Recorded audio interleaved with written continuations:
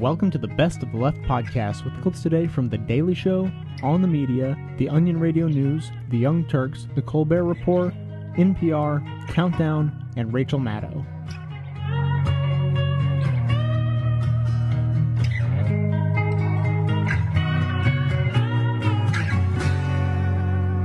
As you may have noticed, we were off the air last week.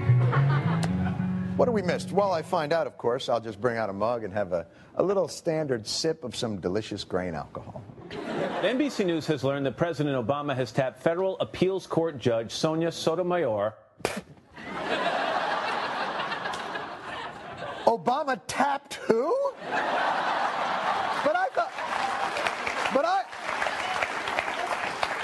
Why can't Democrats keep it in their pants? Tapped federal appeals court judge Sonia Sotomayor as his first nominee to the U.S. Supreme Court. Oh. That makes so much more sense. Don't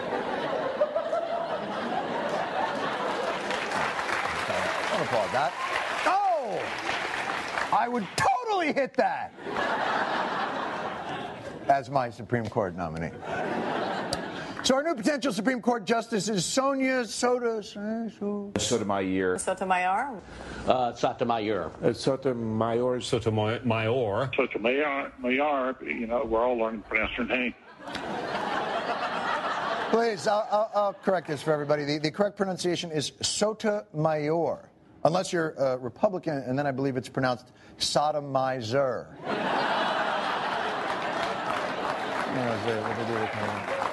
So now we have the pronunciation. What else do we need to know? She'd be the first Hispanic on the court and only the third woman. What does the nomination of Judge Sonia Sotomayor mean to Latinos? Is there political peril for Republicans opposing the first Hispanic Supreme Court justice? Would she have been picked if she were not an Hispanic woman? I doubt it. There was a Supreme Court Justice, Benjamin Cardozo, but he had a Portuguese background. His family was Jewish, and there was some question about whether he'd be the first Hispanic. What if I am an Asian American employee with a Latina employer, and I have a case? It's just absurd to say that Hispanics have a double identity. They're both Americans and Hispanic, whereas white people are just white. A Latina empathizing with the Latina employer shouldn't side against the Asian American employee.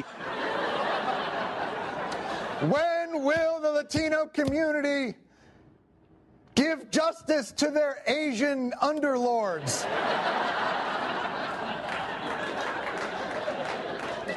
Well, that's television coverage. It's inherently superficial. Let's just check the news weeklies and see if they've had time to process the information and come up with something a little bit more, Latina justice. Oddly enough, that was a television pilot I starred in with Maria Conchita Alonso back in... We were going to be the next Jake and Fat Man. By the way, anybody who knows anything about justice knows that it is muy blind. So Sotomayor, clearly a Latina woman. What effect will that have on her opposition? My question is, does she really understand what America's about? Excellent question for the American-born judge. Does she understand? Her parents were both immigrants from Puerto Rico. Her father died when she was just 9. Her mother was a nurse. She grew up in a public housing project in the Bronx, Bronxdale, where she talked as a child of trying to avoid the drug dealers in the stairwells. Well, she might not understand America, but she understands what Lifetime movies about America are all about. Holy shit. Is that her life story, or did Oprah create her in a focus group? But the fact remains, Sotomayor has made comments about how being a Latina woman might help her be a better judge than your standard white male. And she does belong to La Raza, although that group is pretty much the same as the NAACP is for blacks and B'nai B'rith is for Jews, or the B'nai AACP is for black Jews. I'm looking at you, former Charleston Sheriff Reuben Greenberg.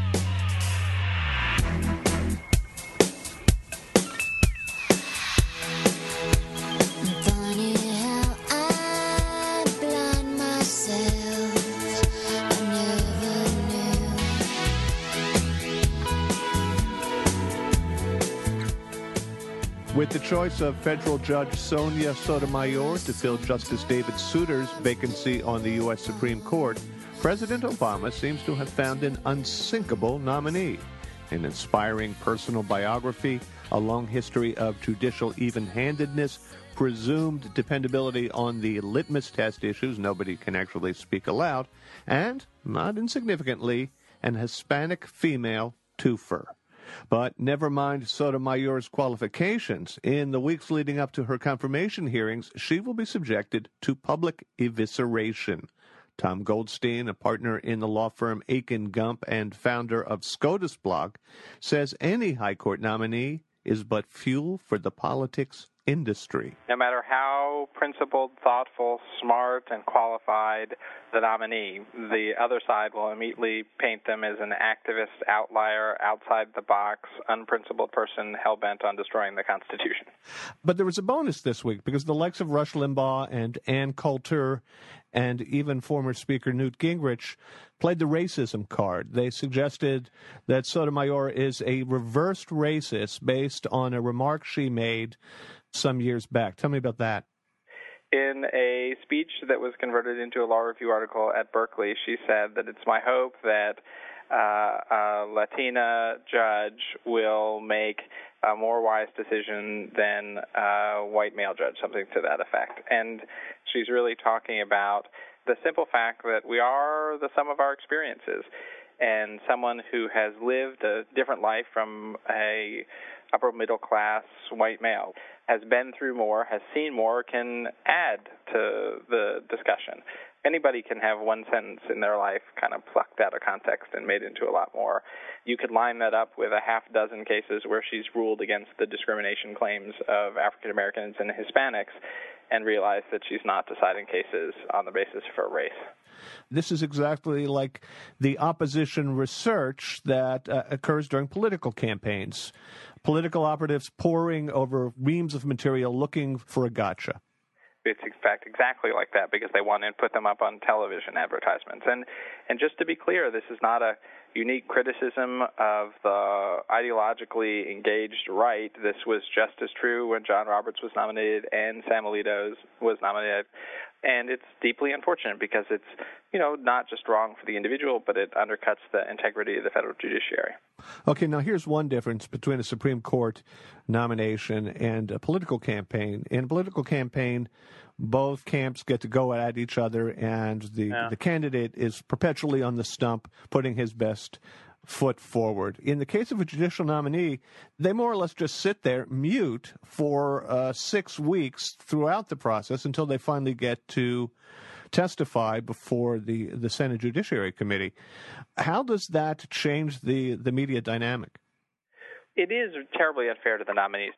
Sonia Sotomayor, by tradition now, doesn't get to respond to those critics. Now, does that mean that the White House and she are totally powerless? No, not at all.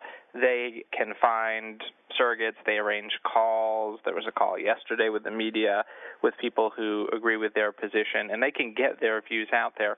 But the public, when this is a claim about the individual, about the nominee, and it's something so jarring and serious that the person is a racist, the public in the sort of political campaign mode expects to hear from the individual, from her mouth, what she meant. And it's really not used to and not adapted to the weird context of a nomination that actually it's not going to be her. So those words from her are going to sit out there in that YouTube clip, and the public won't hear from her for another 6 weeks. Yeah, there's one last wrinkle to this, and that is, barring the discovery of bodies dug up from underneath Sotomayor's porch, she's going to be confirmed by the Senate. She's a relatively uncontroversial nominee. Tell me again, what's the point of all this frenzy? The point of it is fundraising. The point of it is for these organizations on the left and the right to justify their existence. We're not talking about the big questions about how expansively to read the Constitution or whether there's a right to privacy that involves an abortion right, those sorts of things. So there doesn't seem to be a good point. If it's true, as you assert, that this process occurs largely to give a raison d'etre and a fundraising detra to polarizing political organizations. Should news organizations not keep that in mind before they rush to report the most extreme allegations and overheated rhetoric? I think that they should. They shouldn't be dismissive when there are real issues about a nominee. Even if that's brought to your attention by an interest group, that's perfectly fine. But you have to just put on a filter of common sense that lets you know whether or not this is a serious charge in a very serious context, or is just somebody who has set their hair on fire in order to draw attention to themselves. And here, so far, it seems much more the latter than the former. I just want you to know, Tom, that I don't really believe that fundraising detra is a word in any language. No, sir. You're going to be on the radio saying that. Tom, thank you so much. Appreciate it. Oh, I'm on fire. Tell me now, baby, is it good to you? And can he do to you the things that I do? Oh, no. I can take you high.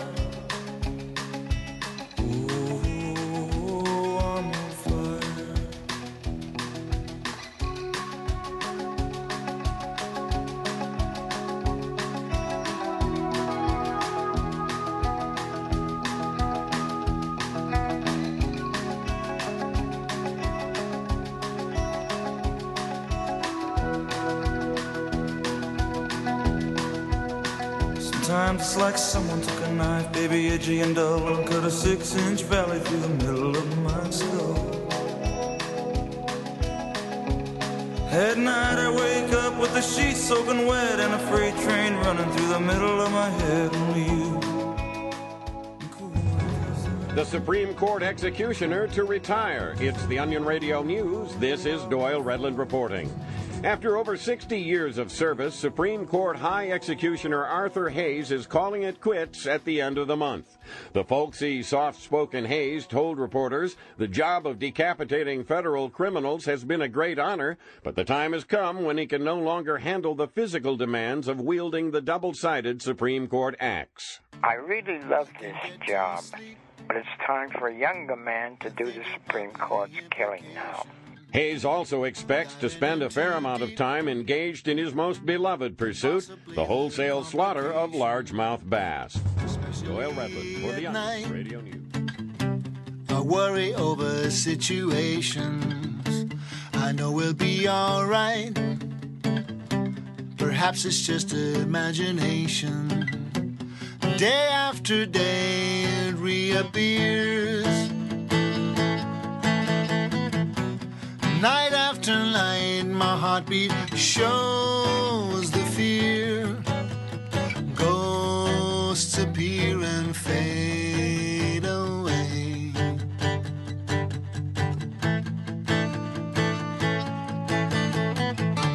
Alone between the sheets only brings exasperation. It's time to walk the streets. Smell the desperation. At least there's pretty lights, though there's little variation. It nullifies the night from overkill. First off, the conservatives are just unhinged. I don't love that term, but in this case, they've really earned it. Yesterday, we told you how Tom Tancredo called her the Latino KKK, the equivalent, that she had joined a group that was the equivalent of the Latino KKK, La Raza. Today, G. Gordon Liddy goes crazy over it. Rush Limbaugh does. Everybody's calling her a racist. And the Republican leadership is trying to calm them down, but they can't get a handle on them. They're absolutely out of control. And here comes G. Gordon Liddy first. It's clip number 1, and he's going to tell us, I mean, so many outrageous things. Try to keep up, and then we'll talk about them afterwards. I understand that they found out today that Ms. Sotomayor is a member of La Raza, which means in illegal alien, the race. And that should not surprise anyone because she's already on record with a number of racist comments. If a white male were to have made comments like that, the nomination would be probably withdrawn by now. Well, let's hope that the key conferences aren't when she's menstruating or something, or just before she's going to menstruate. That would really be bad. Well, you know, it's interesting. This is deeper, though, than just sexism or racism or whatever, and it's way deeper than liberal or conservative. Yeah, but she is the one who's bringing all these things in here. All right, now, you know, during the commercial break, you and I were chatting together, and I think you made an excellent point. I doubt it. There's all this praise for the fact that Obama has chosen an Hispanic, because there hasn't been a Hispanic on the Supreme Court before, and also a woman, and she's only like the third woman, and everybody is cheering because Hispanics and females have been, quote, underrepresented, end quote. And as you pointed out, which I thought was quite insightful, the Supreme Court is not designed to be and should not be a representative body. We have a House of Representatives. We don't, the Supreme Court isn't supposed to be in any way like that. I love that he thinks he's clever. You know, House of Representatives, they're supposed to be representative, nothing else. Just because they're called a House of Representatives doesn't mean that other parts of the government cannot be representative. Does the Senate have to, by definition, not be represented? It's ridiculous. Look, now if you flip the shoe on the other foot and you said to G. Gordon Liddy, hey, you know what, you're right. There's no reason the Supreme Court has to be representative of what's America. So we're going to put nothing but 9 black women on the Supreme Court. Are you down? But wait a minute. It's okay if it's unrepresentative if they're all white males.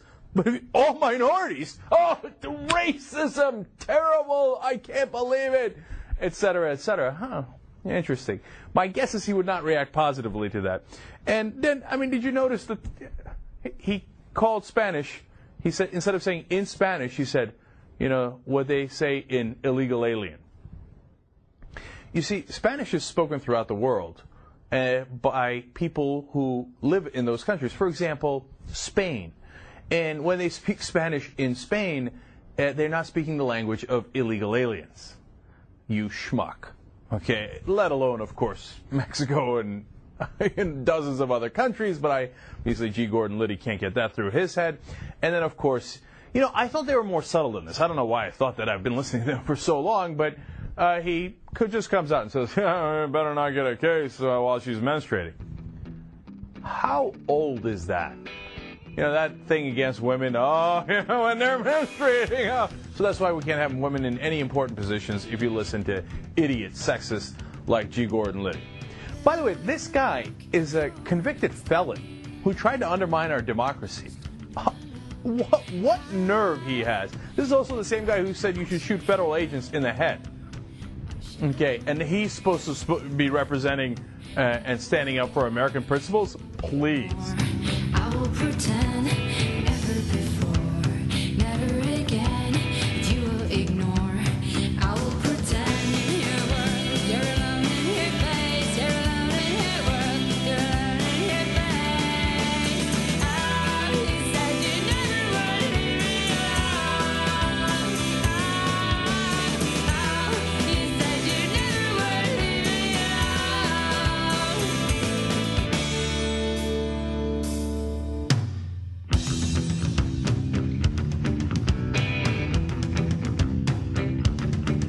would leave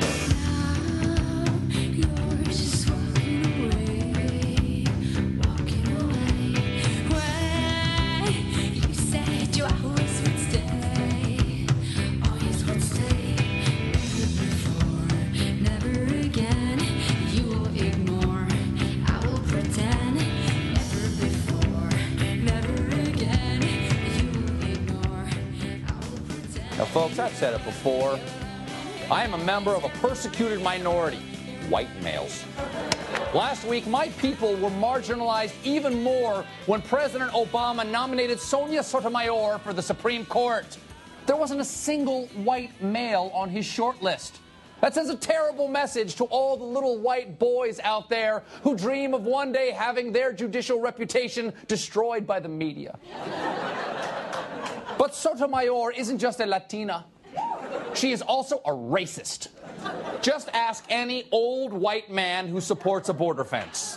I'm telling you, she appears to be a racist. The second problem, and the more important one, I think, is does she believe in reverse discrimination against white males? And it appears she does. She has put down white men in favor of Latina women. Here you have a racist. You might want to soften that, and you might want to say a reverse racist. Exactly. A reverse racist. We call it that because it's the opposite of the way you're supposed to be a racist. This whole controversy started over something Sotomayor said in a 2001 speech, quote, "I would hope that a wise Latina woman with the richness of her experience would more often than not reach a better conclusion than a white male who hasn't lived that life." Wrong! White male judges always reach the right conclusion until the DNA evidence exonerates the defendant. But as bad as it is to go back to the old painful stereotypes, white men can't be judges. Laotians don't take care of their hubcaps. That one's true, actually. Sotomayor brings up the most despicable discrimination against white males out there, that we have no life stories. Sure, Obama's life story shaped him. Same goes for Massachusetts Governor Deval Patrick. And now everyone's saying it about Sonia Sotomayor. Notice how no one ever talks about the unique journey of a white male like Mitt Romney. You don't think his judgment and empathy were forged by long, hard days working at his family's mayonnaise farm? Plus, if we conservatives try to stand up to this reverse racism, we're going to lose crucial Latino votes, just as GOP leaders were beginning their outreach to Hispanics. Many have even asked their gardener what his name is. Here comes another song about Mexico. Well, I just can't help myself. I lost my old lady. Got my lures, got my bobbers, now I'm gonna go. Got off in the wrong direction. Found a hooker and lost my erection, so I had to lie in the letter to the boys back home. Had to lie. Well, the good guys and the bad guys, well, they never work past noon around here. They sit side by side in the cantinas, talk to senoritas and drink warm beer.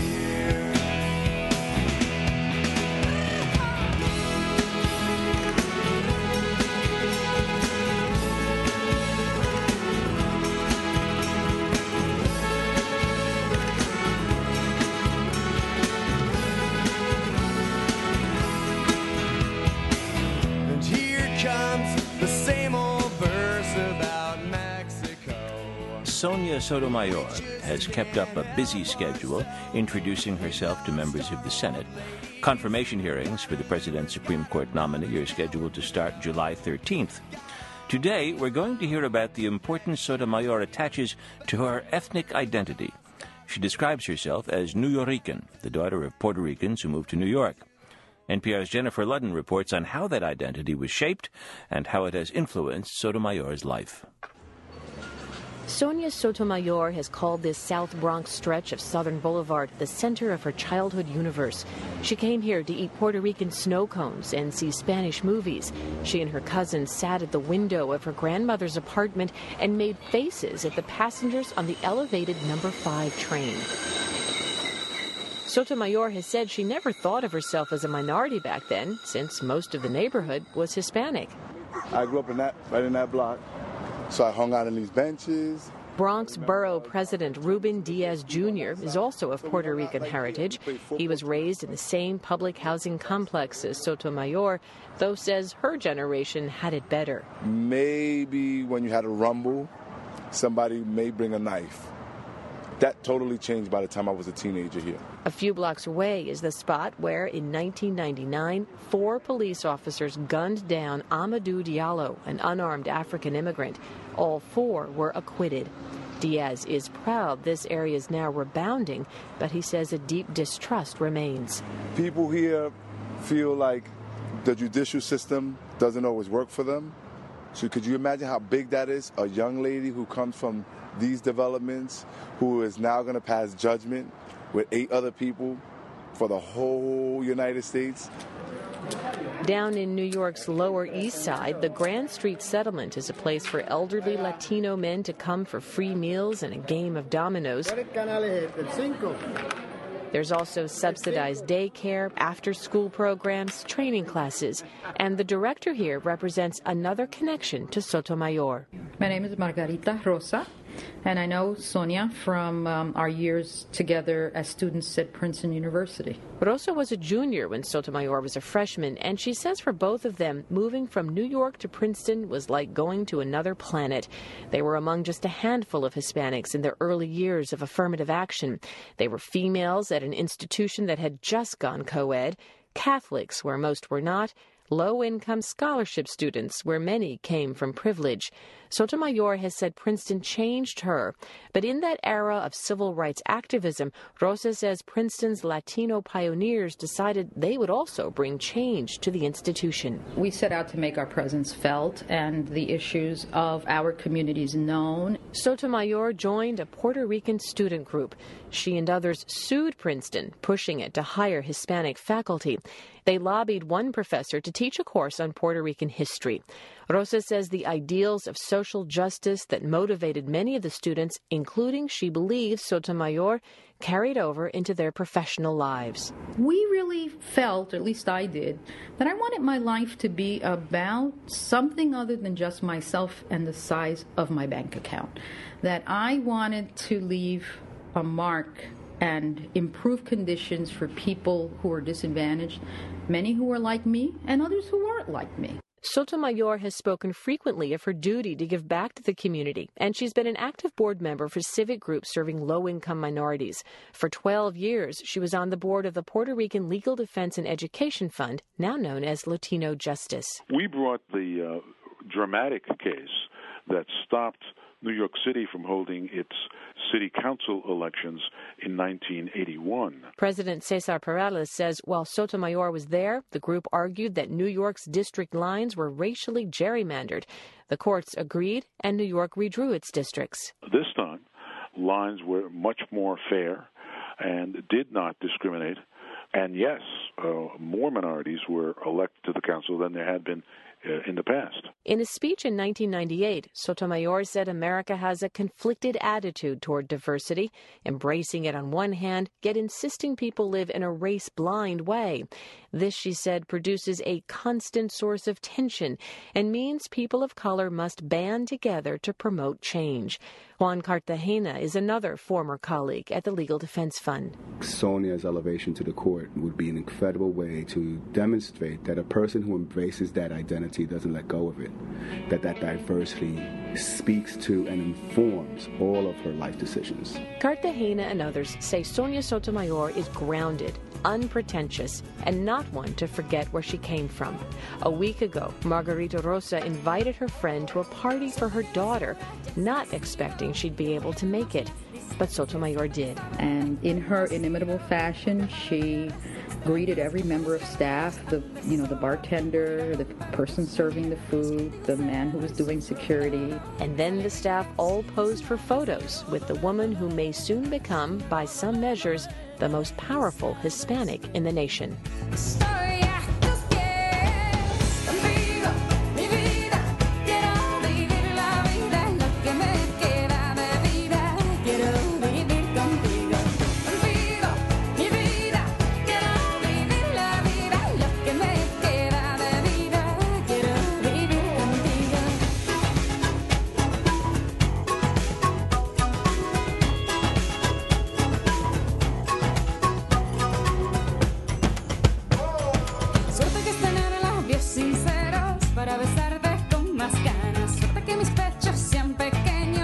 confundas con montañas. Suerte que le dé las piernas firmes para correr si un día hace falta. Y estos dos ojos que me dicen que han de llorar cuando te vayas.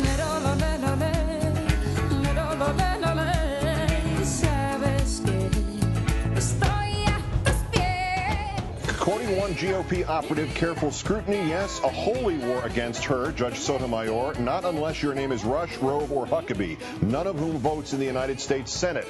Our fifth story in the countdown, the GOP smear campaign against the Supreme Court judge nominee morphing into an intra-party war, Republican versus Republican. Two-thirds of party insiders, including Senator Cornyn, RNC Chair Steele, and columnists Charles Krauthammer and Peggy Noonan, all saying enough is enough. The rest responding, it's our party and we'll hate if we want to. Day 4 of the Sotomayor nomination story, the day the Republican Party started to implode again. 64% of those Republican political insiders surveyed by the National Journal saying don't fight the Sotomayor nomination. It is not politically smart. Senator Cornyn of Texas, a member of the Judiciary Committee, telling National Public Radio that it is time for Republicans who are not elected officials, like, say, Limbaugh and Gingrich, to butt out. I think it's terrible. This is not the kind of tone that any of us want to set when it comes to performing our constitutional responsibilities of advice and consent. Neither one of these men are elected Republican officials. I just don't think it's appropriate. I certainly don't endorse it. I think it's wrong.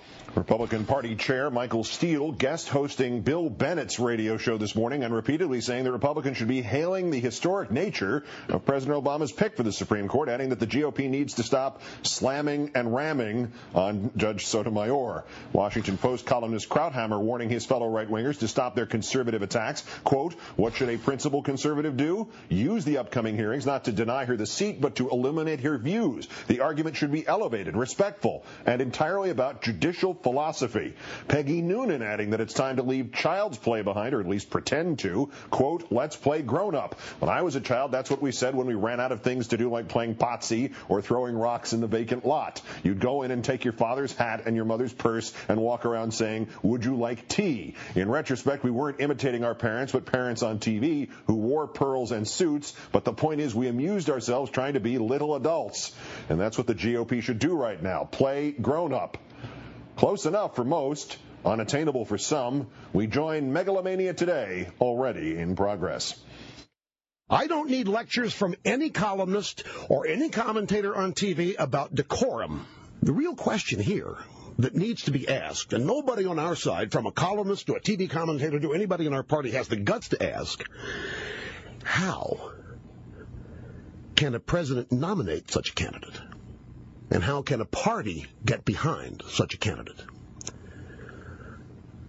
That's what would be asked if somebody were foolish enough to nominate David Duke, or pick somebody even less offensive.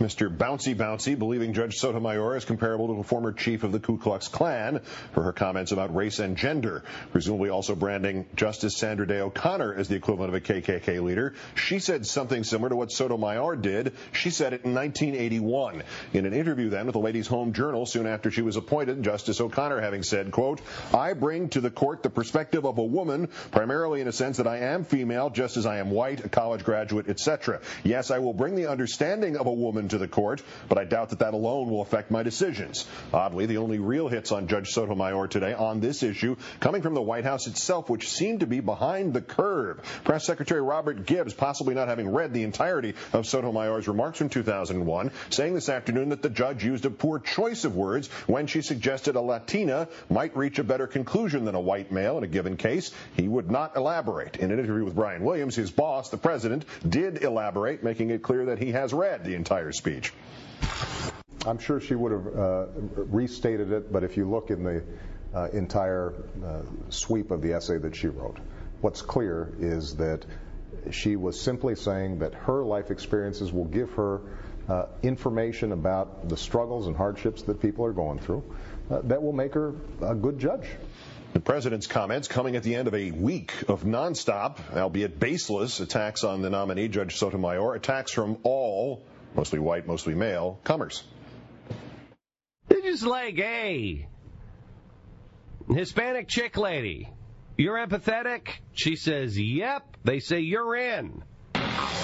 Is she the most activist nominee in the history of the court? This president, who promised to unite the country during the campaign, has selected the most divisive nominee possible. As racial allegations surface and controversy spreads over her reputation, what's the truth about Obama's nominee? She is a Marxist. The quote in her yearbook at Princeton is from a socialist. I'm not really certain how intellectually strong she will be. You know, people who are familiar with the workings of the court said that she was combative, opinionated, argumentative. She's not going to be somebody who's going to bring broad intellectual powers. I think you can make the case that she's one of those who has benefited from affirmative action over the years tremendously. Maybe so. Did she get into Princeton on affirmative action? One wonders. One wonders. I don't know if this is true or not. This is one piece of analysis that I heard today. She's not that intellectually bright, and she's almost a bully. She just loves to hear herself talk. As a Latina woman, she said, I think as a Latina woman, I'd make better decisions than a white man. It's offensive, it's racist, it's sexist. And it is a racist statement. I mean, that's racist. That's a racist statement. I don't like the charges of, well, you're a racist, they're a racist. Very few people are racist. There are racists and they're bad people, but most Americans are good, just decent people, and I hate the charges and cries of racism. I think the woman is a racist. She sure sounds like a racist. I think she's a racist. If you belong to an organization called La Raza, in this case, which is, from my point of view anyway, just nothing more than a Latino, it's a counterpart, it's a Latino KKK without the hoods or the nooses. If you belong to something like that, you have to explain that in a way that's going to convince me and a lot of other people that it's got nothing to do with race. Here you have a racist. She's an angry woman. She's a bigot. She's a racist. A woman, as a judge, makes a blatantly racist, bigoted comment. She is rewarded with a promotion to the Supreme Court. How do you get promoted in a Barack Obama administration? By hating white people.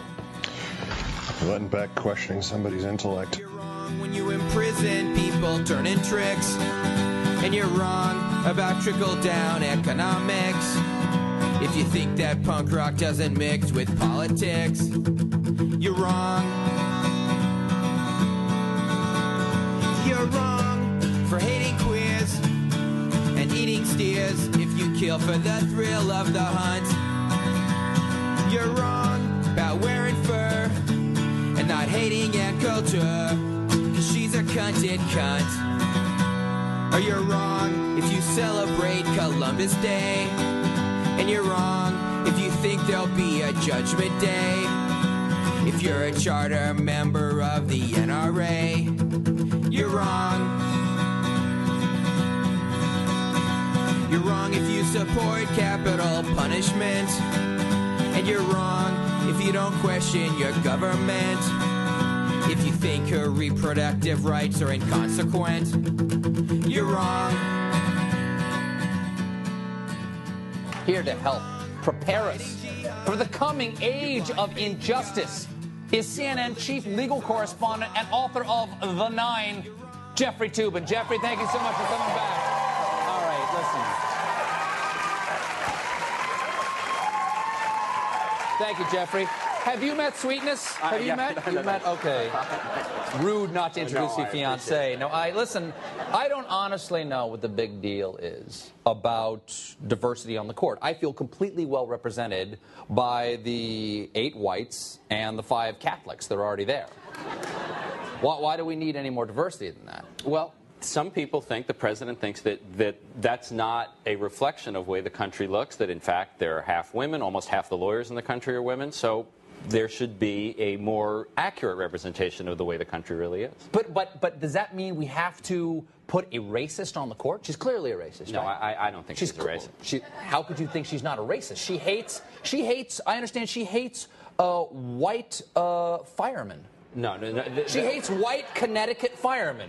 You're referring to a case where the New Haven Fire Department, they held a test and for promotions, yes. And only white people did well on the test. And New Haven decided, you know what, that's not the. We want to look at this test again, redo it perhaps if it was not a fair test. And the white firefighters who did well sued, and she ruled for the city that the city could redo the test. Right, and she said in her ruling, quote, I would rather have my house burned down than have the fire put out by a white firefighter. I don't think that's an accurate quote. I don't think that's in the opinion. I'm paraphrasing. Well, I'm paraphrasing. Well, that's the general idea of what she's saying. It's a loose paraphrase. It's a loose paraphrasing. Yes. You know, does she have the right temperament? I hear that she's got a fiery temperament. I think that's somewhat exaggerated. You know, women who succeed in men's traditional occupations are often accused of being domineering or obnoxious. And so you don't think she's a hothead? That's not my impression. Let me point out something to you, sir. Okay. She's a Puerto Rican, grew up in New York City projects in the 1950s, and that can only mean one thing. She's a shark. Okay? And you know Scalia's a jet. Right. You know Scalia's a jet. And you're a jet all the way. Right, exactly. So I don't think that necessarily is the case that she is a shark. Does she get confirmed? Looks very likely. I mean, there are going to be presumably 60 Democrats. Very hard to defeat a nominee with that many of the president's own party. Who's next after this? Who does Obama go for? If he gets this one in, does he go for like a bisexual robot? How far does diversity go? I think there could be another woman. There could be another woman? Another woman? You know what? How many women are there out there, Jeffrey? You know, look, there have been 110 justices on the Supreme Court. 106 have been white men. Mm-hmm. So maybe it's time to change the dynamics a little bit. Dash my dreams again. Thank you so much, Jeffrey Toobin. Jeffrey Toobin is the author of The Nine. Buy 9 copies of it.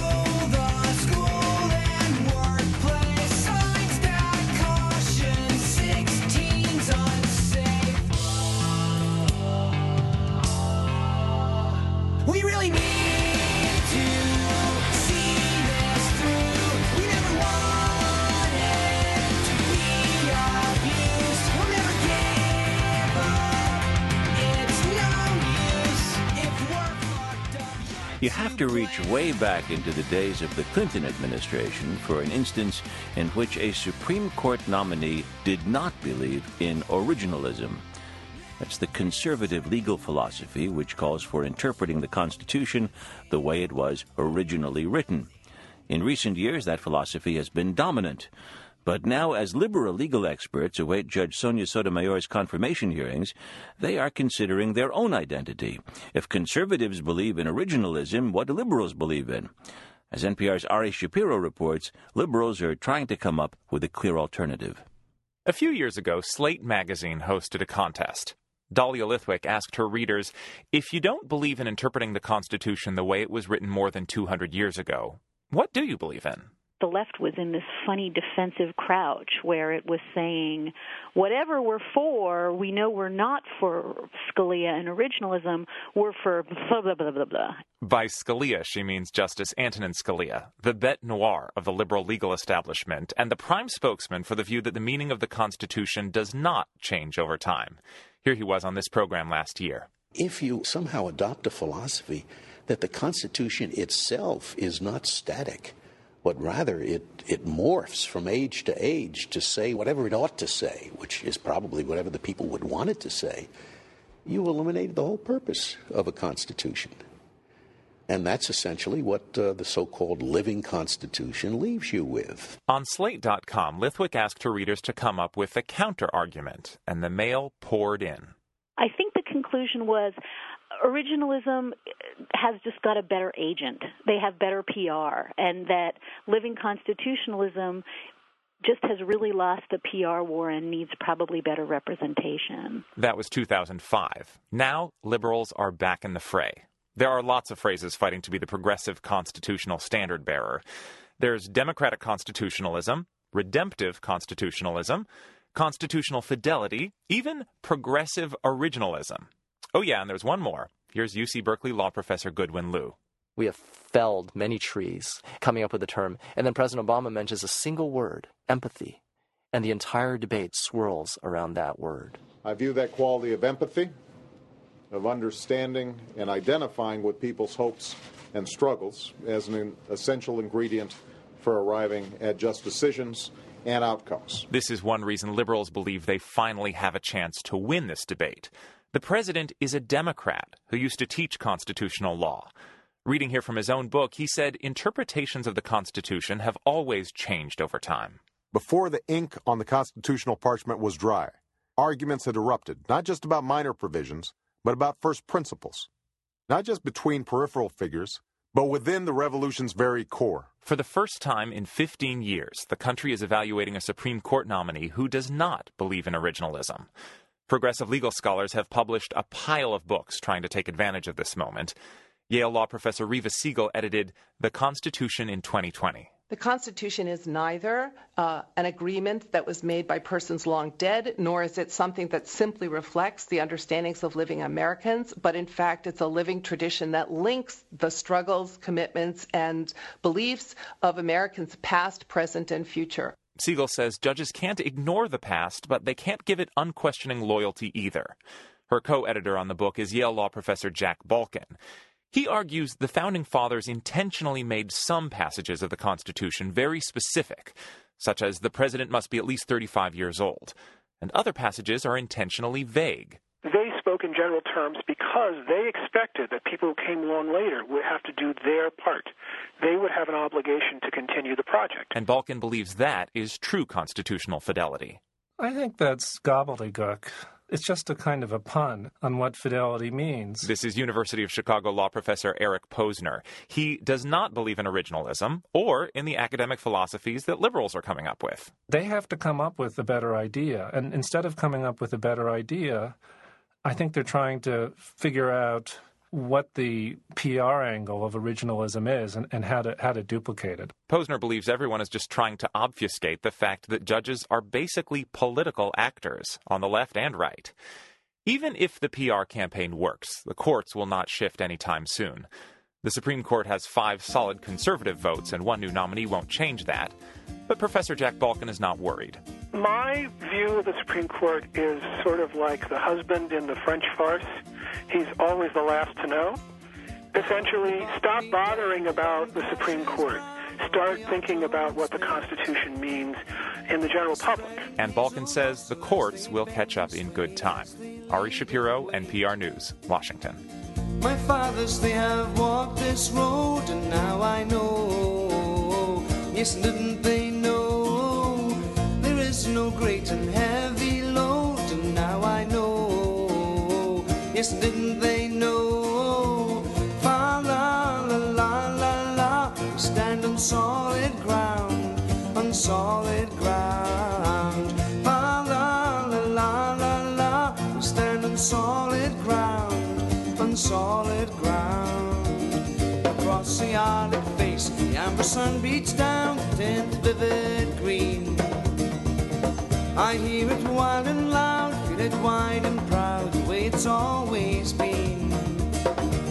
My fathers, they have looked this way, and now I know. Yes, didn't they know?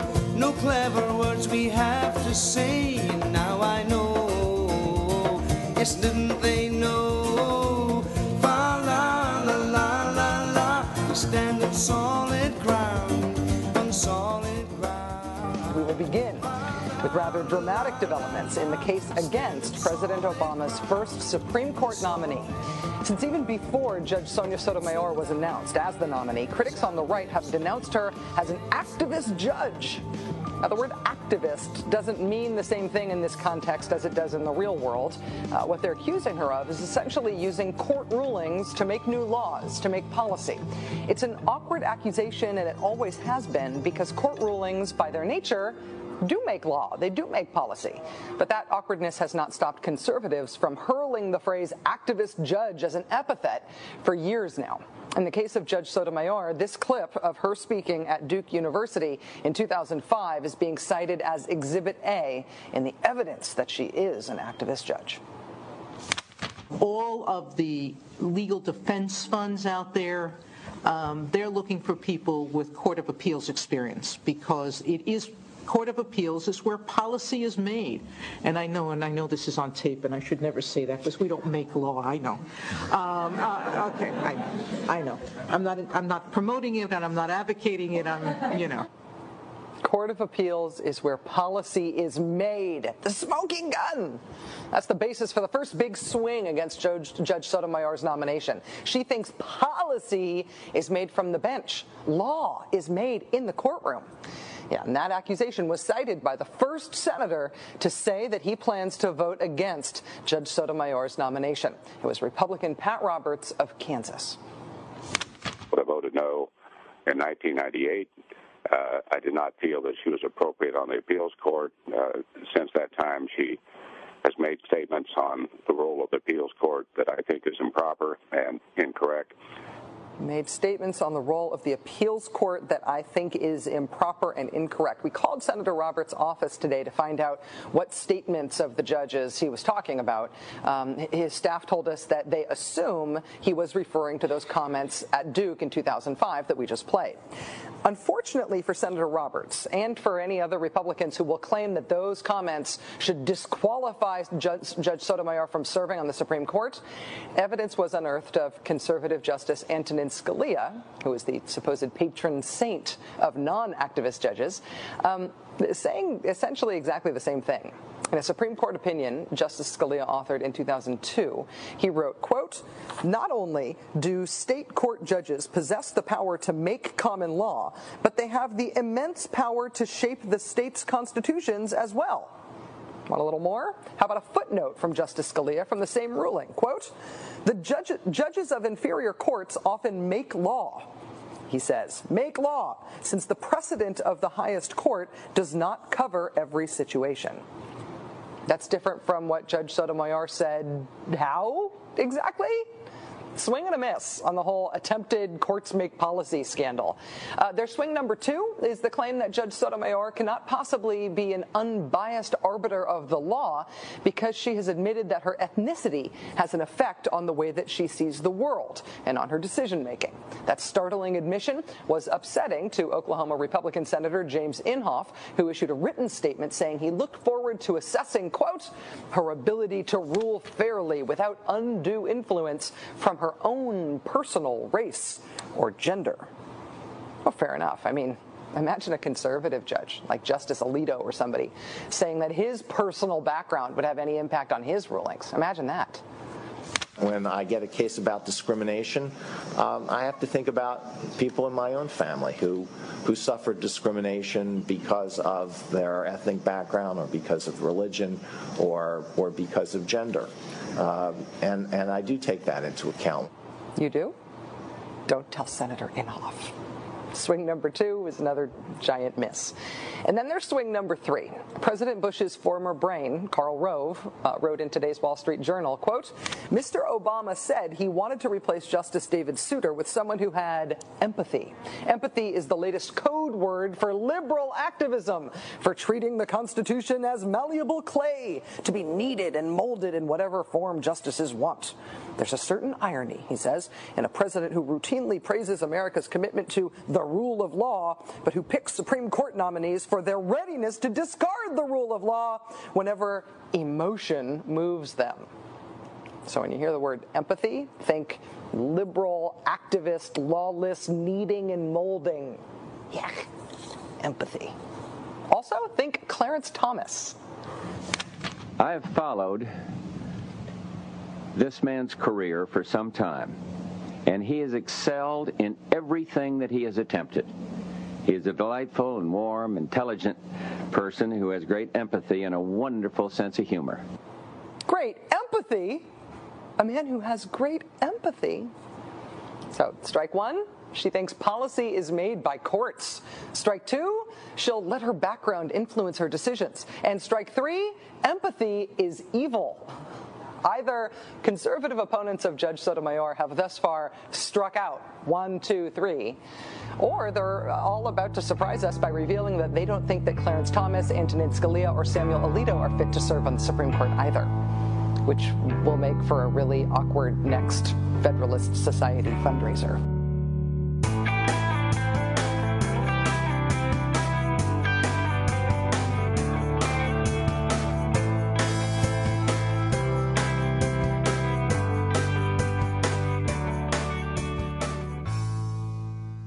Thanks for listening, everybody. So I'm back here live inside the Beltway and border of Washington, D.C. And to give you an idea of why I can't give a detailed description of the trip, I'm just going to list the places we went through. And I'm going to do this as quickly as I can, so let's see how this goes. So we landed in Sacramento.